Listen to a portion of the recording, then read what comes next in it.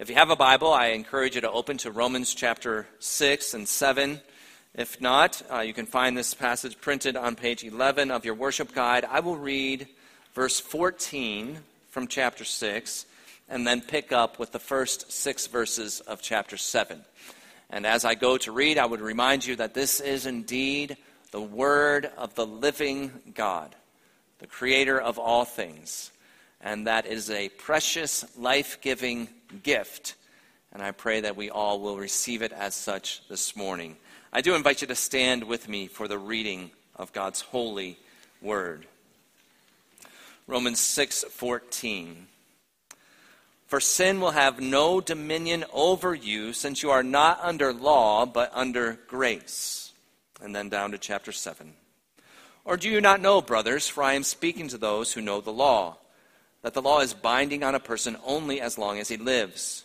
For a married woman is bound by law to her husband while he lives, but if her husband dies, she is released from the law of marriage. Accordingly, she will be called an adulteress if she lives with another man while her husband is alive. But if her husband dies, she is free from that law, and if she marries another man, she is not an adulteress. Likewise, my brothers, you also have died to the law through the body of Christ, so that you may belong to another, to him who has been raised from the dead, in order that we may bear fruit for God. For while we were living in the flesh, our sinful passions, aroused by the law, were at work in our members to bear fruit for death. But now we are released from the law, having died to that which held us captive, so that we serve in the new way of the Spirit, and not in the old way of the written code. This is the word of the Lord. You may be seated.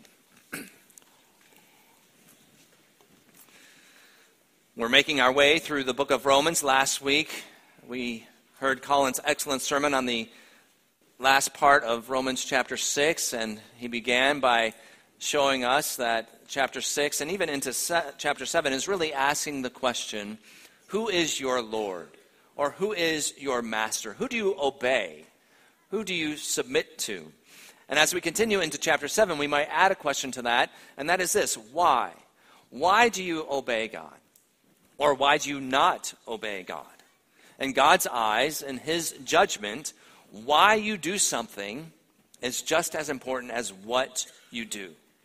So in the eyes of God, the same outward act, for example, obeying your parents when they tell you to clean your room, or maybe gathering for worship, or giving a tithe to the church, or maybe being kind to someone, sharing a toy or a meal, or helping someone move. In the eyes of God, the same outward act can be, for one, a source of condemnation, and for another, a source of commendation. The Bible says that whatever does not proceed from faith is sin. It says that without faith, it is impossible to please God. And so Augustine, one of the early church fathers, said that even the virtues of unbelievers are sin. Let me give you a completely imaginary scenario that might help us understand this. And I just want to make clear, this is not an event that has happened in my home. This is totally made up. It could have happened when I was a teenager. I could be the one in this, but it's a made-up scenario. But imagine that your son wants to have some friends come over on a Friday night and watch the March Madness basketball games and then stay overnight so that they can go play basketball together on a Saturday morning. And you, the father, say, yes, you can do that, but you have to clean up the kitchen, the mess that you'll make on Friday night before you go to bed if your friends are going to stay over and you're going to play basketball in the morning. So you agree to that. And then he has his friends over, they enjoy watching the games, and they're worn out, they're ready to go to bed, and he has forgotten to clean up the mess that they have made.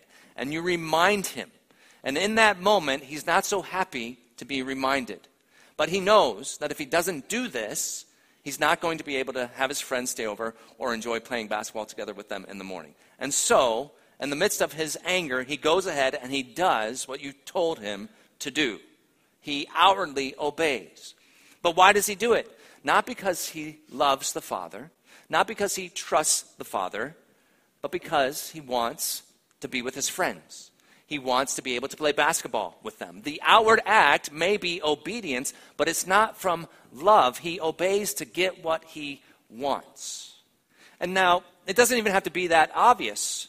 Suppose that his favorite team won the game that night, and he's in a great mood, and so he cleans the kitchen with joy, but not the joy of pleasing his father. Joy in his team's win. Joy that he gets to play basketball in the morning. The obedience is centered around himself, not around his father. And so that's why another pastor would say that all human virtue, apart from faith in Christ, is depravity. It actually brings judgment, condemnation from God, because it's not from a heart of love to the Heavenly Father, even if the outward behavior conforms to God's law. Now that's a hard word. That's hard for us to accept. You might think, I don't know if I believe that. I don't know if I can accept that. But if our focus is only on the outward behavior and in how what we do might impact others as opposed to the inner heart before a holy God, we will fail to see the extent of our sin.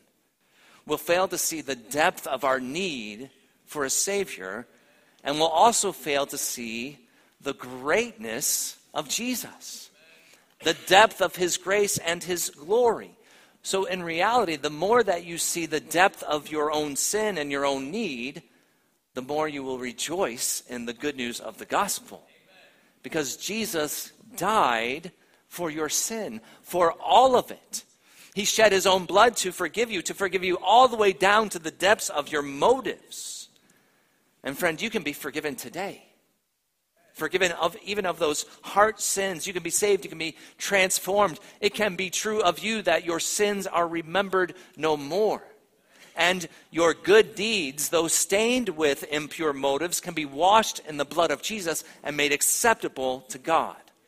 He can give you a new heart with new desires, new motives to love and trust your Heavenly Father. Now, we've been looking at Romans. Chapters 5, chapter 6 have been teaching us about our union with Jesus Christ. We have learned that everyone is either in Adam, the first created man. Everyone is either united to Adam, or they are in Christ, united to Christ. We have seen that everyone is born united to Adam, united to him in his sin and his guilt and his condemnation. But we have also seen that we can be born again. We can be united to Christ in forgiveness and righteousness and justification. Now we come to Romans chapter 7, and we're still learning what it means to be united to Christ. But here, Paul also talks to us about the believer's relationship with the law of God. How can we obey God in a way that is pleasing to him? And the answer to that question, why do we obey God? How can we obey God in a way that is pleasing to him? The answer to that question flows from our union with Jesus Christ. And this is what we see in the opening to chapter 7. Union with Christ in his death means that the believer has died to the law so that you may belong to the risen Christ in order that you may bear fruit for God. You have died to the law in order that you may belong to the risen Christ in order that you may bear fruit for God. Now, the first 6 verses of chapter 7 divide fairly nicely for us this morning. We see the principle Paul makes and an illustration in verses 1 through 3. And then we see the connection and the result in verses 4 through 6. So that's how we'll look at the passage today. First, the principle and the illustration. In chapter 7, verse 1, Paul gives us a general principle, which he then illustrates in verses 2 through 3. And this is all going back to what he said in chapter 6, verse 14. That's why we read it, included it this morning. In that verse, he says this: "For sin will have no dominion over you, since you are not under law, but under grace." Well, how is it that we are not under law? He answers this in chapter 7, verse 1. "Or do you not know, brothers? For I am speaking to those who know the law." So pause for a moment. What law is Paul referring to? Here he is referring to God's law. the Old Testament law, which is summed up for us in the Ten Commandments that were given to Moses on Mount Sinai. And now Paul gives us this principle about the law. He says the law is binding on a person only as long as he lives. So when you are alive, you are bound to obey. The law rules over you. You are obligated to submit to the law. But death severs that bond, that obligation, that dominion. That makes sense, right? When you are dead, you can't be expected to obey the law. You can't do anything. So the principle is this: death releases from being bound to the law. And now Paul uses a simple illustration from marriage to help us understand this principle. Verse 2, for a married woman is bound by law to her husband while he lives. But if her husband dies, she's released from the law of marriage. Accordingly, she'll be called an adulteress if she lives with another man while her husband is alive. But if her husband dies, she's free from that law. And if she marries another man, she's not an adulteress. So it's very clear what Paul is saying. When two people get married, they are bound to remain married until death. If a wife lives with another man while her husband is still alive, she has broken God's law and she is an adulteress. But if her husband dies, she is free from that law. She's no longer bound. And so now she is free to marry another. And if she does, she is not an adulteress. So think of it. The same outward act, marrying another man. In one case, it is a violation of God's law and leads to condemnation. But in another case, she's free from that law, no condemnation. What makes the difference? Death. Death has freed her from the law. This is the principle he wants us to grasp. The law is binding on a person only as long as he lives. Death releases from this binding. Now hold that thought. We'll come back to it in a moment. I do want to take just a brief moment to say a few words about marriage. Now this passage is not primarily about marriage. It's not the main point. But we can learn some principles. And the main clear one is this: that God ordained, he created marriage to be a lifelong covenant between one man and one woman. When Amy and I were preparing for our marriage, I remember one of the pastors counseling us in this way. He was trying to communicate to us the idea that divorce is not an option. And he said, don't even talk about it. You might even want to consider not even saying the word. It's not on the table. Don't even consider it.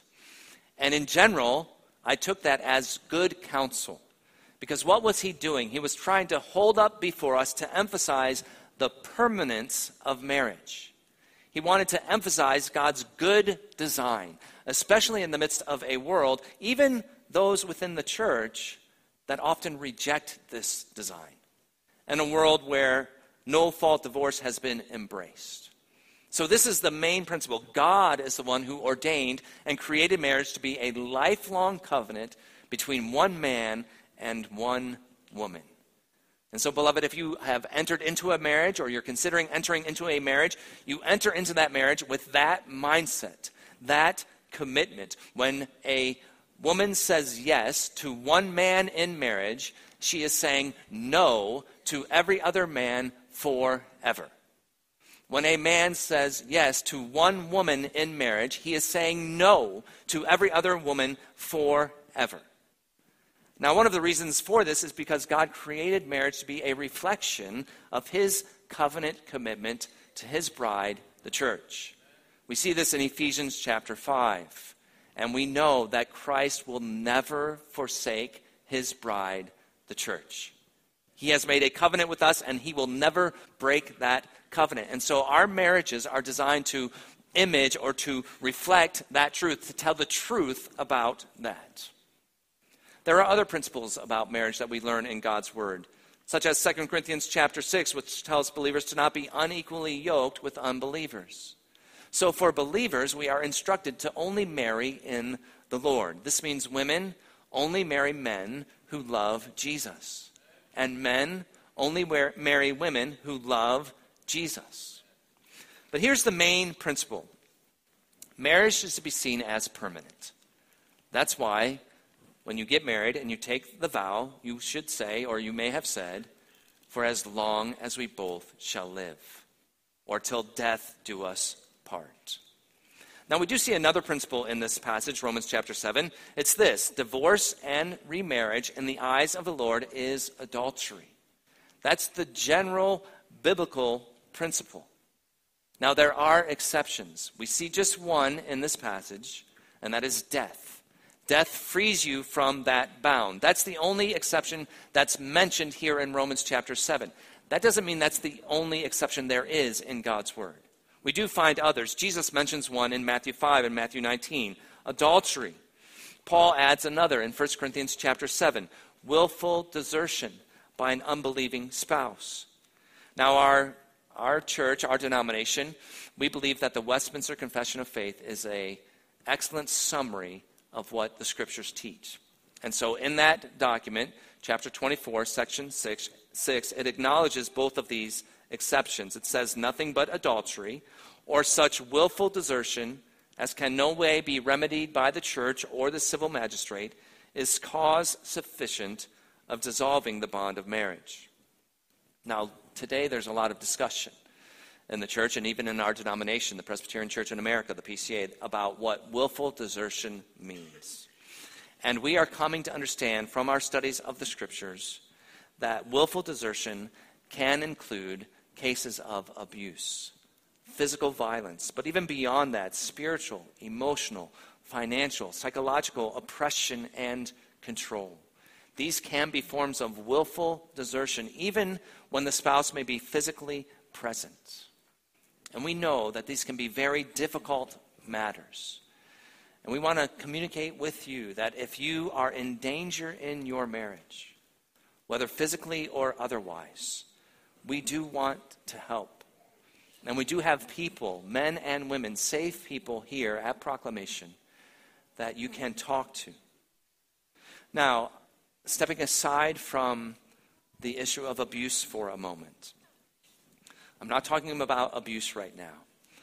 All marriages are hard at times. All marriages experience conflict. That's to be expected when two sinners come together and get married. You don't all of a sudden cease being sinning. So it's expected that there's hardship, there's conflict in marriage. But remember that principle. God's design is a lifelong commitment between one man and one woman.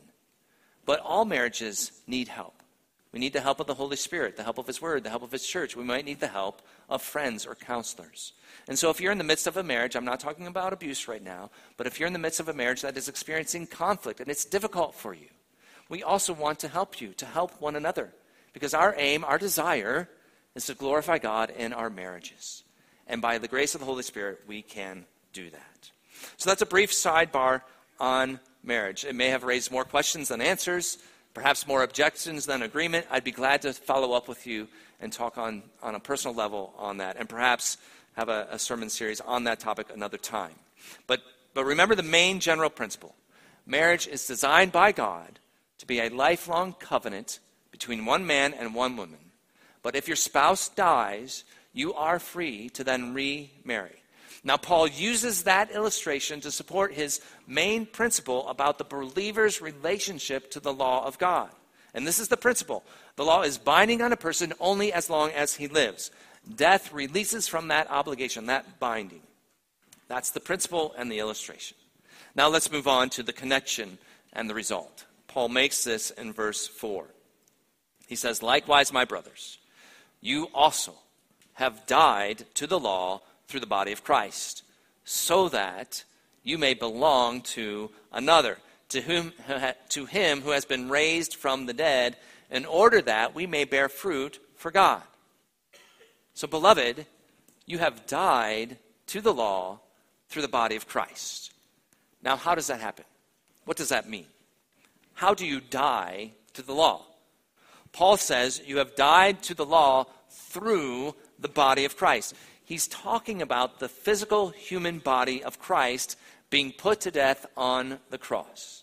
So when Jesus died on the cross, when he was crucified for the sins of his people, all who are in Christ died with him. We were crucified with Christ. So to be united with Christ in his death means that when he died, we also, in a very real way, died with him. So, beloved, you have died to sin. You have died to the condemnation of sin. You have died to the dominion of sin. And you have died to the law, to the dominion of the law over your life. Paul says, sin no longer has dominion over you because you are not under law but under grace. So this connection that Paul is making with his marriage illustration is how we are released from the law. Now, I really like his illustration because it doesn't line up perfectly. It makes me feel much better as a preacher because often we're trying to communicate difficult concepts and we come up with an illustration and it inevitably breaks down at some point. And that's what we see a little bit here. But here we're not meant to look for a one-to-one correspondence in the illustration. We're meant to see the main idea. And Paul is saying this: when we are united with Christ in his death, there is a death which releases us from the bond to the law, just as decisively as the death of the husband in the illustration. And that death is our death to the law in the death of Christ. It's our union with Christ in his death that has definitively dissolved, broken once for all time, our bond to the law. And we need this to happen in our lives, beloved.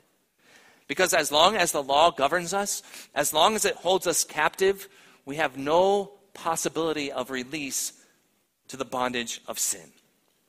The only way out is to be released or freed from the law. And the only way that can happen is through death. And the only way that can happen is through our union with Christ in his death. Why? Because Jesus is the only one who could meet all the law's demands. And because Christ is the only one who could suffer the curse, the punishment due to lawbreakers like us in a way that would result in life and justification rather than in death and condemnation. When we are united with Christ in his death, all the virtue of his death in meeting the claims of the law becomes ours. And we are now free from the dominion and the power of sin to which the law had enslaved us. So we go back to Galatians again. Remember, Galatians is like a mini Romans. So Galatians chapter 3. Here, this is what Paul says.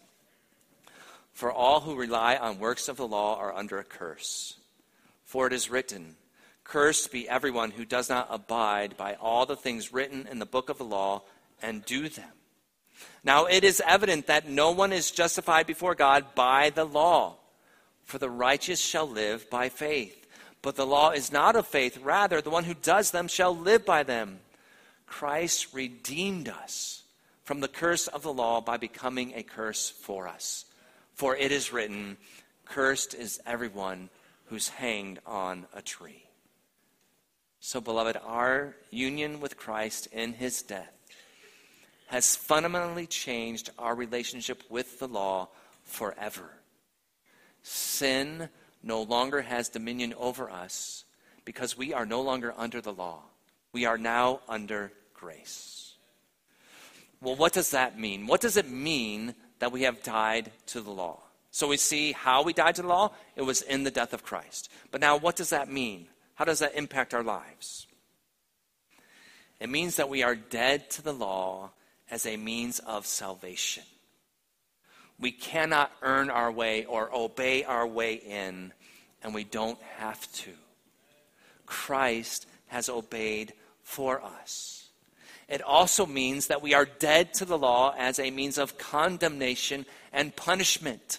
Once we are alive in Christ, our law breaking cannot keep us out of God's kingdom because Christ has been punished for us. So now Having died to the law, we are free to serve God, to serve one another in and through love. We are free from pride in our obedience to the law. And we are free from despair in our disobedience to the law. We don't have to obey the law to earn favor, and we don't have to obey the law to avoid punishment. We want to obey God's law because we love him who first loved us, because we trust him, because we are thankful for so great a salvation.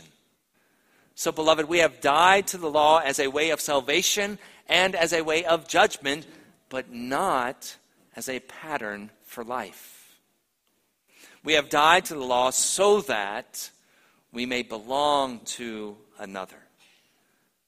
So in essence, this is what Paul is saying. Beloved, you are no longer married to the law. You are now married to Jesus Christ.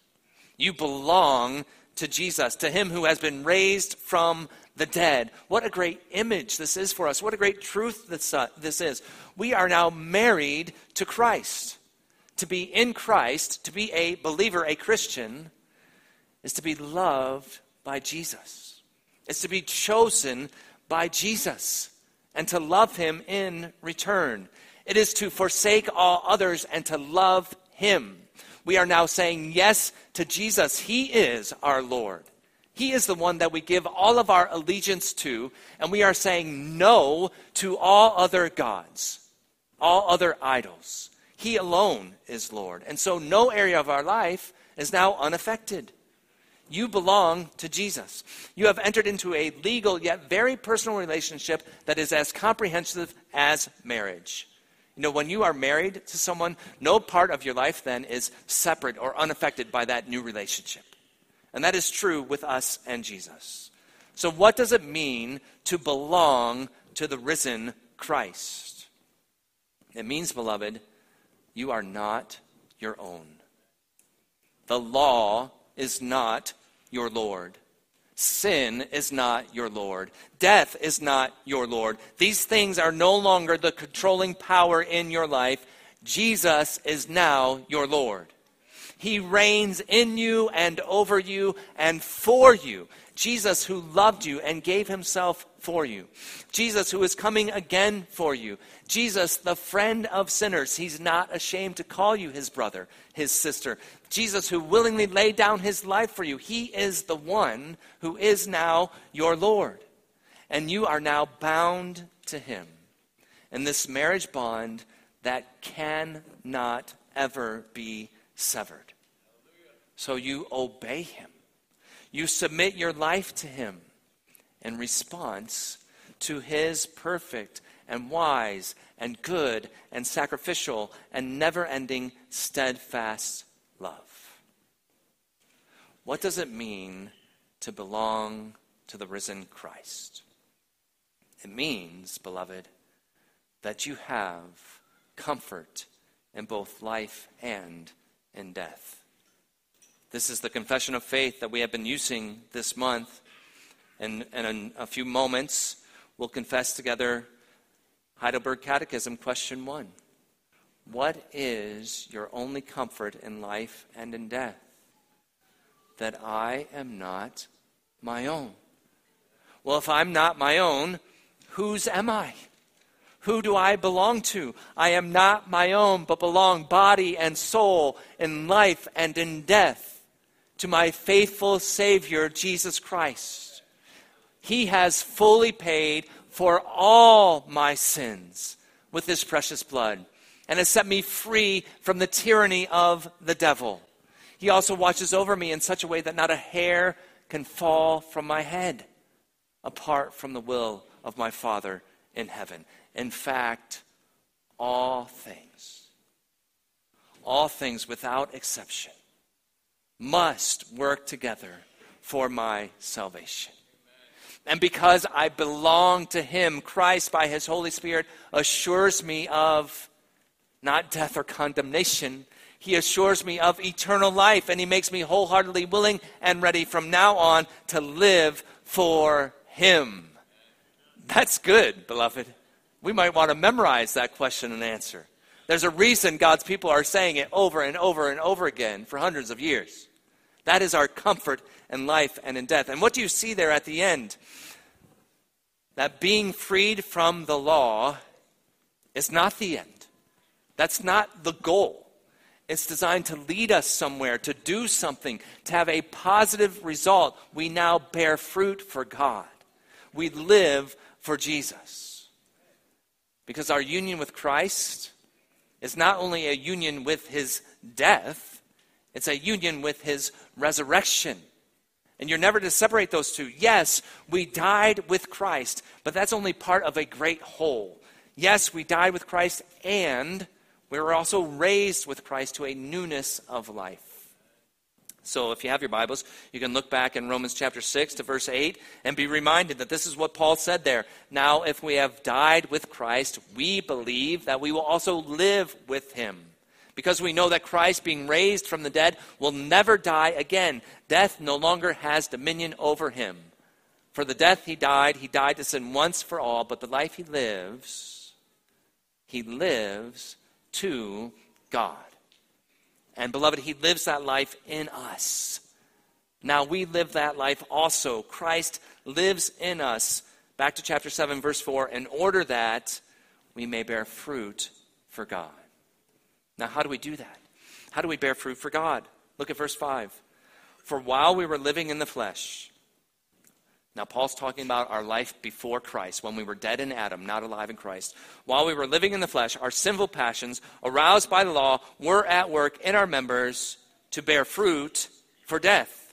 That's the old life. That's the in Adam you. That's the life that has been crucified with Christ and is no more. So now verse 6, but now we are released from the law, having died to that which held us captive, so that we serve in the new way of the Spirit and not in the old way of the written code. Beloved, we died to that old way. And now we can and we will bear fruit for God. Why? Not because we're really good at obeying. We're not. We're not. Some of you need to know you're not as good at obeying as you think you are. And others of you need to know you're better at obeying than you think you are. Because really, our obedience is tied up with Christ. We died to that old way, and now we can and we will bear fruit for God. Why? Because we're no longer held captive to the law. We're no longer under the dominion of sin. When we were under the dominion of sin, we could never obey the law in a way that would bring glory to God, in a way that would bear fruit for God, but only in a way that would bear fruit for death. You realize that apart from Christ, every good work you do brings you condemnation. It brings fruit for death. But now, having died to the law and being raised with Christ, we bear fruit for God because we serve in the new way of the Spirit, because we have the resurrected Christ living in us, because, as the prophets Ezekiel and Jeremiah tell us, not only has God cleansed us from all our sin through the shed blood of Jesus, the Lamb of God who takes away the sin of the world, so that he has forgiven our iniquity and remembered it no more. Not only that, but he has also removed our dead heart, that heart that was enslaved to sin and death and the law, that could only incur condemnation. He has taken that out, and he has given us a new heart, a new spirit, his own Holy Spirit that can now only receive commendation and favor and love. And God has put his law on our hearts. It's written on our hearts now. So, beloved, if you know Jesus, there is a longing within you, as faint as it may be at times, but there is that longing. You want to obey. You trust your Heavenly Father. You love him, and you are now able to obey him because he will cause you to do so. He'll cause you to walk in his statutes and be careful to obey his rules. And since we belong to the one who's been raised from the dead, we too will rise and dwell in his land, in his kingdom, and be his people, and he'll be our God forever. Hallelujah. Amen? Amen. Now think of it this way. How do we bear fruit for God? One pastor used this illustration. He said that when he was a child, a young child, he loved his mom, and her birthday was coming up, and he wanted to give a gift to her. But he had no resources. He didn't have a job, no money. So what is he going to do? Where's he going to come up with a gift? So he thinks, oh, my mom really loves these scissors of hers. So he takes her scissors and he wraps them up and he sets them aside for a couple of days. And the days of her birthday comes and he hands her this nicely wrapped gift, and she opens it up and she says, oh, I was wondering where my scissors were. That is like our obedience to God. We give to him what is already his, and he rejoices in it. This obedience, this fruit that we give, is obedience that he has already performed. He's already worked it in us. So he receives the glory. He's pleased with that obedience because it is in and through Christ. It is fruit from God and fruit for God. So you might be thinking earlier, well, my outward acts are always stained with motives that are impure. Now, how can I ever have a pure motive? I'm doing this because I trust the Lord, because I love the Lord, because I want to honor and obey him. But the only way those motives can be purified is through Christ, the blood of Christ. So why do you now obey? Well, here in Romans 7, Paul gives us the ultimate answer as to why Christians obey God. And he's been building this. We obey God because we are not under law, but under grace. Under law, we could not obey God for his glory. Under grace, we do. We're no longer under the dominion of sin. We are under the dominion of grace, the reign of grace. We're no longer in Adam. We are now in Christ. We belong to Jesus. We're united with Jesus in his life. And so we are dead to sin and alive to God. We have a newness of life. So listen, beloved, we do not obey to be saved. And we do not obey to avoid condemnation. We don't obey to get God to like us. And we don't obey to keep him from punishing us. We now obey out of love. He loves us, and we love him. Jesus said, if you love me, you will do what I command. Romans 7, Paul's talking about our relationship to the law. What does the law do? The law drives us to the gospel to show us our need. It drives us to the gospel to show us how we can be saved through Christ. It drives us to the gospel to show us the greatness of the glory and the grace of Jesus. And then what does the gospel do? It sends us back to the law to show us how to live once we are saved. To show us how we now can live a life that brings glory to God. To how we can offer our life as a living sacrifice of thanksgiving. I'm going to turn back to John Bunyan once again. He has a nice little poem about this. Maybe you've heard it before. He says, "Run, John, run, the law commands, but gives us neither feet nor hands. Far better news the gospel brings. It bids us fly and gives us wings." Beloved, you have died to the law. Why? So that you may belong to the risen Christ. Remember that, beloved. Remember whose you are. You belong to Christ. He has made you his own. Why? In order that you may bear fruit for God. May God work in us what is pleasing in his sight for his glory and our eternal joy. Amen.